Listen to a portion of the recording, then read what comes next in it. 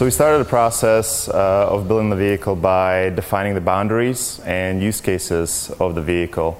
So defining in which environments we'll be operating, under which conditions.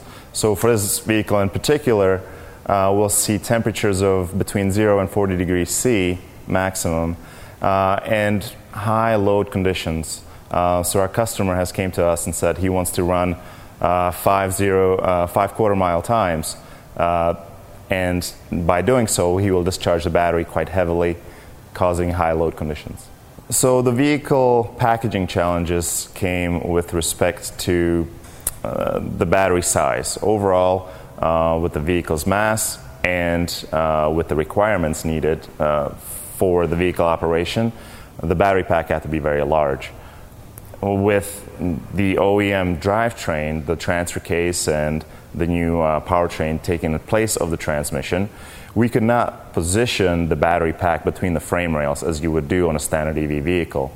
We opted to position the battery pack in the cargo area of the truck. The main reason behind this is it was the best place to kind of position all the battery pack together and maintain a good balance between the battery pack cells and modules. The battery pack is essentially two small compact battery packs put together.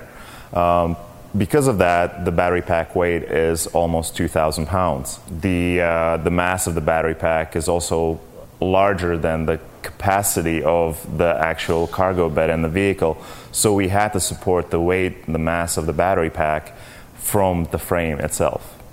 So along with the addition of the battery pack mass, we had to also increase the stiffness of our suspension. With the mass sitting on over the rear axle primarily, it was only the leaf springs that we needed to change in the vehicle because the mass over the front of the vehicle stayed virtually unchanged. The vehicle weight was increased by approximately 800 kilos. About 600 kilos of the vehicle was removed, but 1,400 kilograms was added due to the battery pack and other high voltage components. Based on the mass of the components and the component layout, we were able to establish the front and rear axle weights and center of gravity of the vehicle. This then in turn helped us to size the suspension components required. So the E-Max is a powertrain that was provided to us, and it utilizes the torque-on-demand transfer case that's equipped on a standard OE Ford Raptor pickup truck. This transfer case itself has a mount, and it is utilized with the engine mounts to support the engine and transmission and transfer case structure. In our case, we're utilizing the E-Max and the transfer case, and because of that, we had to generate a torque plate. We created a torque plate to mount to the front engine mounts, and we're utilizing the rear transfer case mount to support the E-Max and transfer case structure. So one of the biggest challenges on this particular project was the 800 volt requirement. The 800 volt components currently available are very far and few in between and are also very, very large. The components often required a very novel solution for mounting, and because of that, we had to do things such as inverting the mounting orientation when it was possible, as well as modifying body and structural components of the vehicle to actually fit the component in. The vehicle is subject to driving in 0 to 40 degree weather. No extreme conditions by that standard. However, we still need to maintain the temperatures in the battery pack and all the surrounding components. The vehicle is also likely to be subjected to very high load conditions, such as a quarter-mile run. This will impact high loading, high temperature thermal loading onto the battery pack and surrounding components. So the vehicle utilizes a number of different cooling circuits. The first circuit is the auxiliary circuit. The purpose of the circuit is just to maintain the temperature within the reservoir.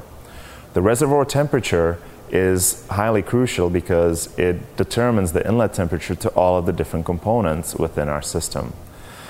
The other circuits that are fed off of the reservoir are the battery circuit, the inverter circuit, and the cabin heater circuit. The battery circuit houses the battery and the onboard charger. However, the flow through the onboard charger is only utilized during charging. So during normal steady state operation, all of the flow from that particular circuit goes through the battery. The inverter circuit is separate just because the inverters that were supplied with this powertrain have very, very large pressure drop. Therefore, only a single pump, that's the only thing it can do, is provide flow through the inverters. The cabin heater circuit is utilized to heat up the cabin. It is actually fed off of a separate section of the reservoir, and it utilizes a high voltage heater to heat up the coolant to the temperature that will be found normally in an ICE or engine powered vehicle. This coolant is then fed through the cabin heater core and is utilized to power the heating within the cabin. The lithium-ion modules in this battery pack require to be well balanced thermally. Because of that, we need to ensure that each one gets roughly the same amount of coolant flow. We have done this by utilizing 1D cooling analysis, as well as incorporating an orifice plate within our cooling manifold that distributes the coolant to all the different cooling plates.